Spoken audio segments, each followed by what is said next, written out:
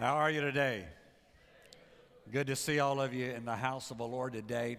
We are continuing talking to you on this subject of lighten the load, of how that in our lives that we continuously, day in and day out, have a tendency to take on a lot of luggage.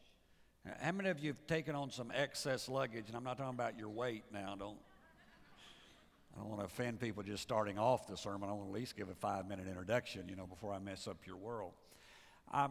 So we've been talking about how to lighten the load. We talked about how to lighten your load in the aspect of your faith. Then we talked about how to lighten the load with your family.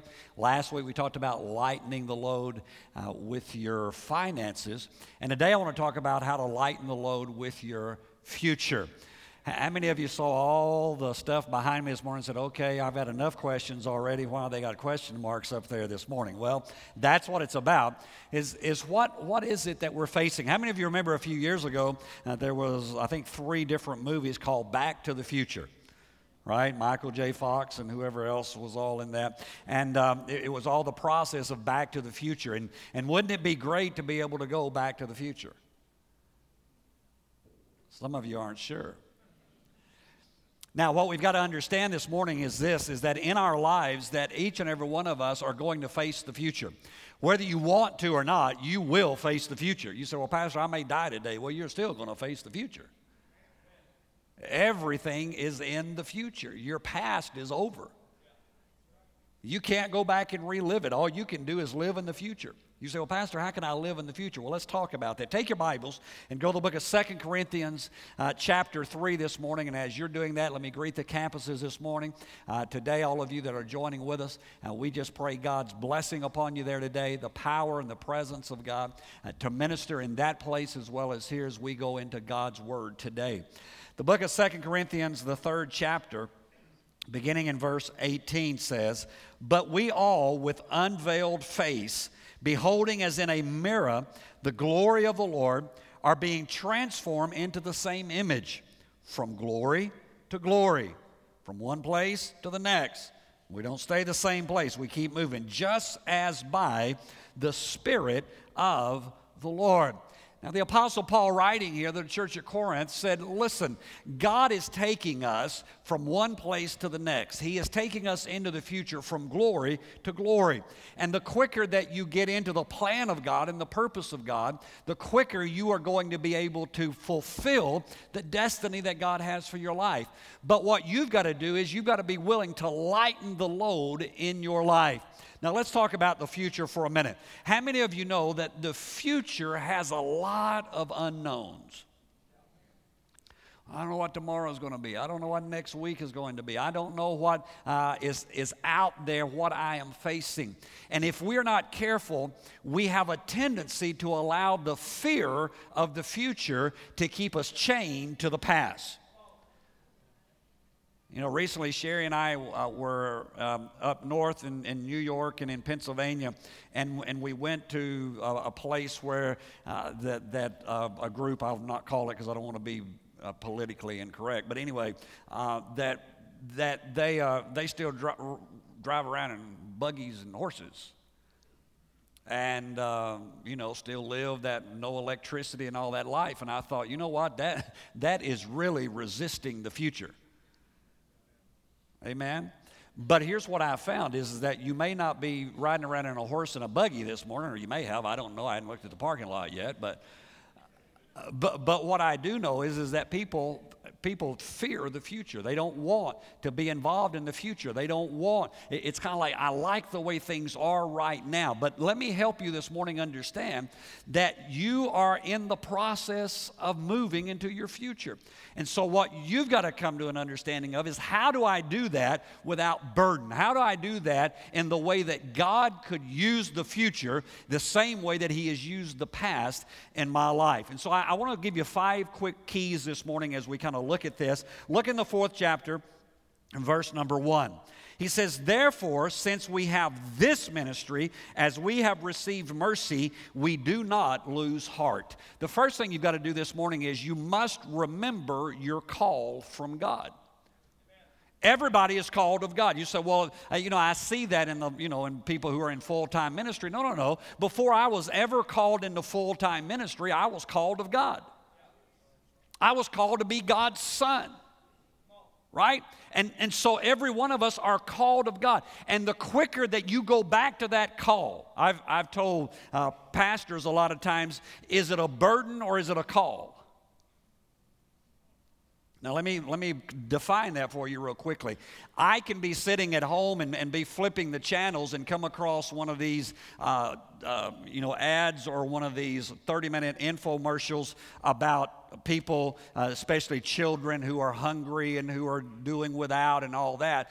And I can get a burden for that. All right? But I can go pretty quickly from that channel to the football game and that burden lifts.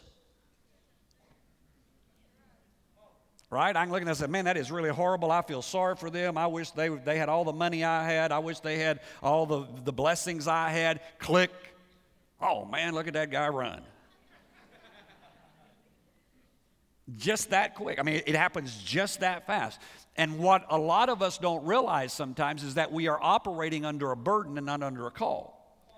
If you know what you are called to do, then that never goes out of style and it never grows old. Now, it doesn't mean you don't have problems. It doesn't mean you don't have bad days. But it's back to that old song we used to sing, on Christ the solid rock I stand, all other ground is sinking sand. So when you begin to come to that place of understanding, wait a minute, I am called of God to do this. First of all, I'm called to be His child, so I've got that settled. So whatever the future holds, whatever's coming along in my life, Jesus Christ has called me as His son. In fact, the Bible says that I am an heir and a joint heir with Jesus Christ. And so I have settled that this morning. You come to me this morning and say, are you a child of God? I don't have to think about it. I don't have to go pray for 30 minutes. I don't, I'm not backsliding every other day. I am secure in who I am and who has called me. Amen. Some of you need to get out of your eternal insecurity. Well, I don't know if I'm still saved. Well, what'd you do? Well, I thought a bad thought. Wow, that's it?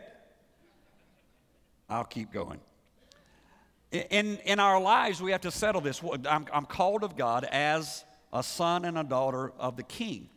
Then I'm called of God to my life calling. What is it that God's called you to do? Maybe it's to be a mom. Maybe it's to be an employer. Maybe it's to be a professional. Maybe it's whatever. What is it that God has called me to do? The Bible says that God has made us a kingdom, a nation of kings and priests before the Lord. Now watch what this means. This is a twofold aspect of anybody that's in a kingdom of God. You are either a king or you are a priest before God. Kings exercise their ministry in what we would refer to as the world. All right? It's in the natural aspect. It's getting up and making a living. It's going through all those things. Priests are those who operate in what we would refer to as the religious world. It's pastors and ministers and people who are called to quote-unquote full-time ministry, except all of us are called to full-time ministry. So that is the call from God. So whether you get up tomorrow and you go to work for a nonprofit organization that only ministers to people, or you get up tomorrow and you go to work for a Fortune 500 company, or you are a professional and you do, you're a lawyer or a doctor, you are still called of God into that arena that you are in to make a difference in whatever it is you're doing. If you're selling cars, you're selling shoes, it doesn't matter. Whatever it is you're doing, you are called of God to be there. And so the quicker you understand that listen, the Bible says that you don't work unto man, that you're to work as unto God. So when you get up and go into work tomorrow, it's not, oh man, I got it. No, it's I am going to fulfill the call that God has on my life. And so as I settle that, then the future is not near as scary. There's not the fear that I would have, because I know that I'm called of God to do this which God is directing me to do in my life day in and day out. But look in verse 2. Verse 2 says, but we have renounced. Now again, we're talking about lightening the load for our future. But we have renounced the hidden things of shame, not walking in craftiness, nor handling the word of God deceitfully, but by manifestation of the truth, commending ourselves to every man's conscience in the sight of God. Now, the Apostle Paul said, look, he said, we have renounced, I want you to get this, we have renounced the hidden things of shame. So here's the second thing you've got to do, is secondly, you've got to stay clearer with God. You say, what do you mean stay clear with God? The Word of God, listen, we have come to the place in Christianity, especially in America, that we feel like we can live any way we want to, and just as long as we come to church and raise our hand or say, Jesus bless me, that everything's going to be okay. And yet the Word of God lets us know that God calls us out of the world, and He calls us into holiness, and He calls us into living a life that is set apart unto Him. The Bible says you ought to renounce the hidden things of darkness.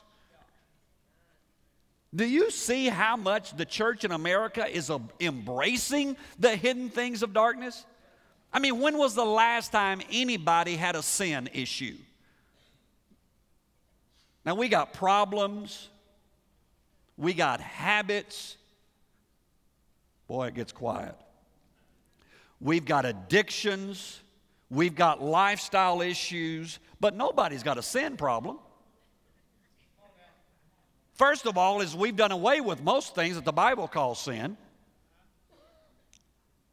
Well. We've kind of, that's Old Testament. Oh, that's this, that's that, and we've done away with. If we had a list 40 years ago, we've done away with half the list.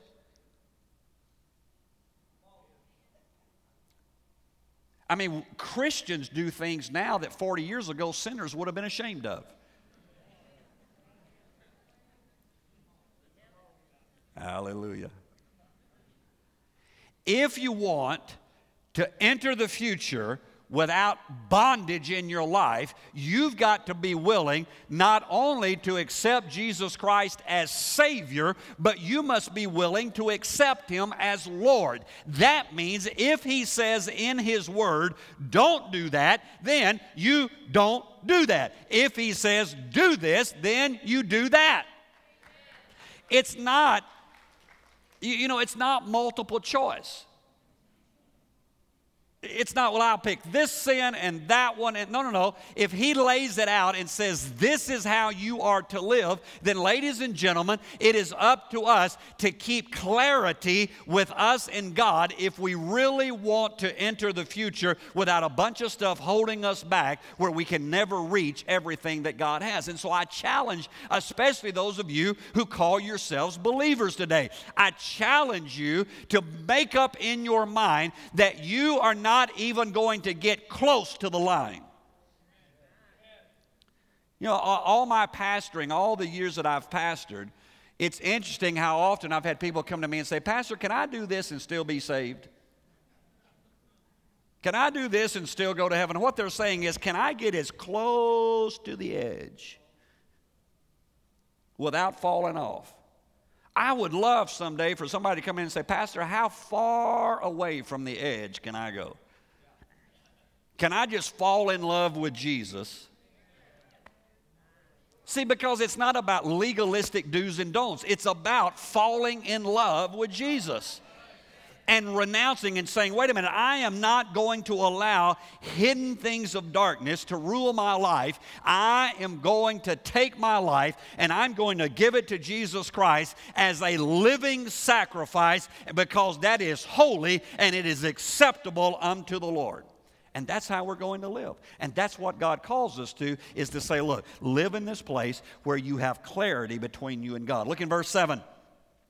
He says, but we have this treasure in earthen vessels. I saw a translation years ago that says we have this treasure in clay pots. And I've always wanted to preach a sermon on crackpots.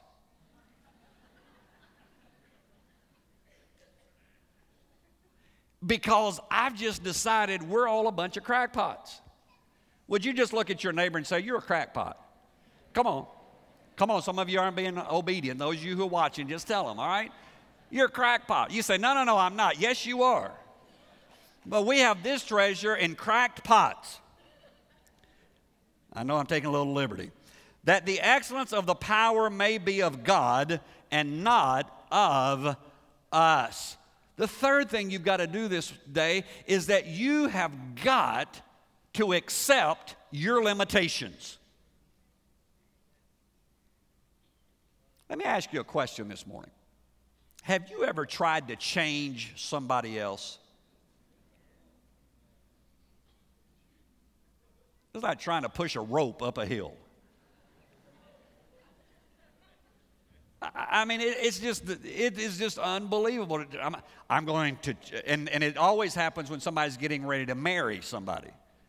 And they come in for counseling and they say, well, I know that this about them, but when we get married, I'm going to. And all of us who have been down that road just smile.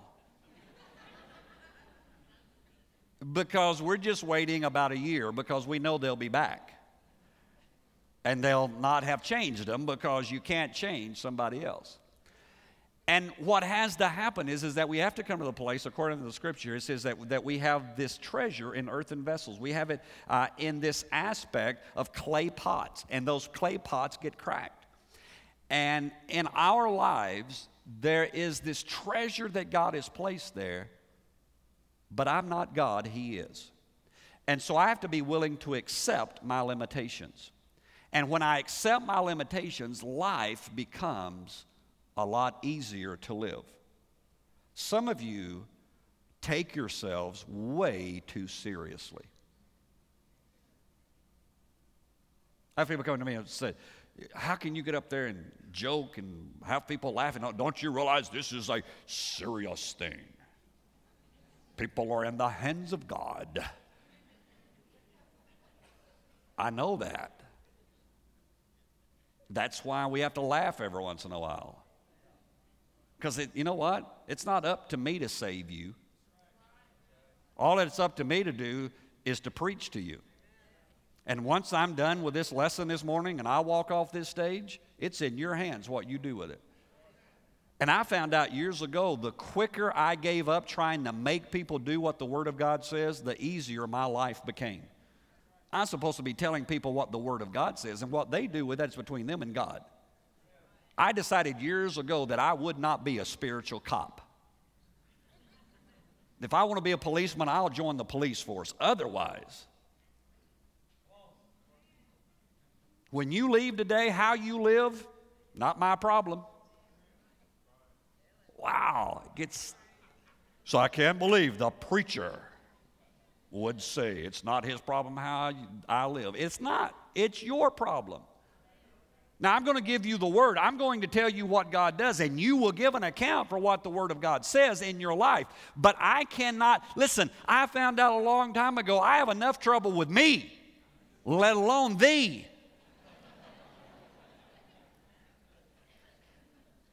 And so we've got to come to that place where we accept our limitations. What are the limitations in your life that you have not accepted yet? Well, I want to be taller. Well, you're probably not, if you're over 20, you're probably not going to grow taller. Well, I want to be skinnier. Well, now that one you can work on. I want to, whatever. I want to be all these things. And yet we come to the place of continually striving. The Bible makes an interesting statement. And it makes several interesting statements. Just thought about that as it kind of rolled off my tongue. But one of them is, the Bible says that if you judge yourselves by yourselves, you're unwise. It goes back to that call thing. When somebody is called to do something, I listen to people sing who have a great ability to sing. I listen to some people who sing, go, I can do that. Right? Ever been in one of those services where somebody walks up and says, y'all pray for me as I sing, don't listen to the song, just listen to the words, and I'm going, oh no. It's going to be a long morning. And those kind of people, I go, I can do that. But there are other people who really can sing, and I listen to them and I go, I can't do that.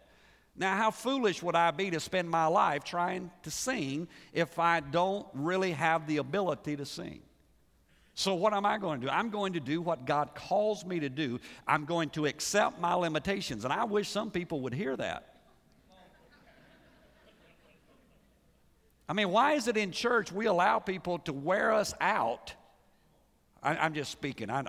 this is, the Apostle Paul wrote at times, he said, this I say, not the Lord, so this I say, not the Lord. Why is it in church that we allow people to do things that we know they're not capable of doing, but we just let them do it because we say, well, it's for the church? Listen, for the church ought to be the best thing going.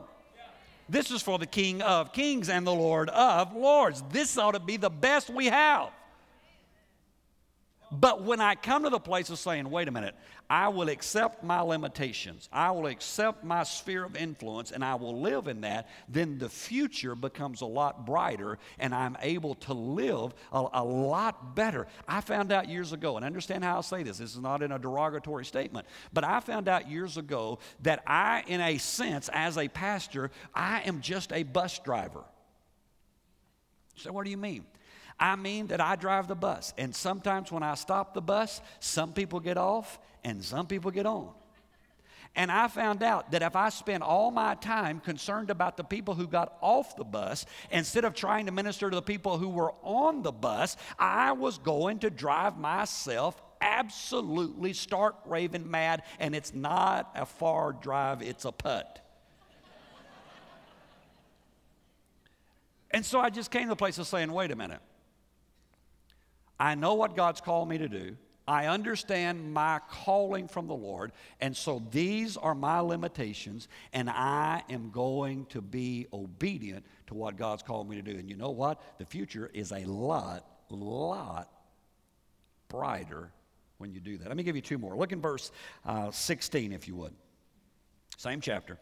Therefore, we do not lose heart, even though our outward man is perishing, yet the inward man is being renewed day by day. The fourth thing you've got to do to enter the future and to really be what God's called you to be is you've got to learn to recharge the batteries. He said the outer man is perishing, but the inward man is being renewed day to day. Now, we recharge the batteries by the Word of God. I've hid thy word in my heart that I might not sin against thee, is what the Scripture says. So as I put the Word of God into my life, the Spirit of God waters that, and my inward person is being renewed. But you also have to recharge the batteries of the outward person. I've heard people say, well, I would rather burn out than rust out. Well, you're out either way. Right? And I know that I shouldn't preach this because now I'm going to be required to live it. And I'm not good at this. I would just tell you, I am not good at this. When I'm in town, I think I'm supposed to be here every day. It's just my makeup, who I am, and my wife will remind me of this sermon, I'm sure. But God set into place, He's the one who set up the Sabbath, not us. He's the one who said 1 out of 7, you need to chill out. Zig Ziglar, I believe it is, refers to it as sharpening the saw. He talks about guys who are out logging that they have to sharpen the saw, and sharpening the saw is not wasted time. So in your life, you've got to recharge the batteries. You've got whatever it is that recharges you. It may be a round of golf. It may be going shopping. It may be going, whatever it is that recharges your batteries, you need to learn to do that. And let me help husbands and wives here. Don't get upset if the other person wants to do something that you don't enjoy. Boy, I'm just really messing stuff up. All right? Let them go every once in a while. Let them hang out. I don't want them hanging out with the boys. Well, every man needs at least 6 good friends because they're going to have to let him down one day.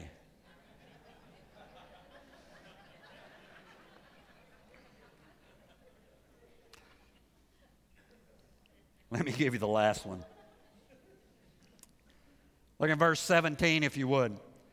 For our light affliction. Now let me stop just a moment. Do you realize what the Apostle Paul calls light affliction? Go read it. He listed it at one point in his writings. He said, I've suffered shipwreck. I've been in the deep. He said, I've been beaten with 39 stripes several times. I've been stoned, and not the way y'all are thinking. He said, he names all the times, and then he says, but these light afflictions. I mean, I know Christians who don't come to church for a month if they've got a toothache. Didn't get much shouting on that one. I hope the campuses got that. For our light affliction, which is but for a moment, is working for us a more exceeding and eternal weight of glory. The fifth thing you got to do, and I close, is that you've got to maintain the proper perspective. The Apostle Paul talks about eternal things. You and I have got to come to the place that we understand that this life is fleeting. Now, when you are 16 and 18, it doesn't seem that. But when you're 40 and 50 and 60 and 70 and dare I say 80, you snap your finger and another year is gone. And if we are not careful, what happens to us is that we allow the moment to take away our perspective of the future. One of the saddest things that I see as a pastor is to see people who have been on fire for God, who have loved God, who have served Him diligently for years and years, and then all of a sudden a moment happens. A moment of indiscretion, a moment of whatever happens to them. And in that fleeting moment, they forget about eternity. And they lay aside everything that's precious to them so that for a moment of pleasure, a moment of time, they grab a hold of something that seems to be so wonderful, and yet it's like sand that runs through their hands and they can't ever grab a hold of it. And so you meet them 5 years, 10 years down the road, and you start talking to them. And even though they may try to tell you how wonderful life is, as you look deeply in their eyes, you see that something is missing. Something is gone because they have now traded in the riches of heaven for a moment of pleasure. The Apostle Paul wrote to us and he said, keep the right perspective. If you really want the future to be everything that you desire, then you've got to understand that life is a vapor. You're here today and you're gone tomorrow. You say, Pastor, that's pessimistic. No, that's realistic. Life is fleeting, but eternity is everlasting. So when I get the perspective of no matter what happens here, the Apostle Paul referring to all these tribulations and problems and difficulties that he had been through, said they're but light afflictions compared to eternity. Listen, whatever it is that you go through on this earth, whatever it is that you experience, the good as well as the bad, I promise you, compared to eternity, it's but a moment. My challenge to you this morning is, as you look at your life, that you make a decision today and say, you know what? I want the future to be everything that God wants it to be.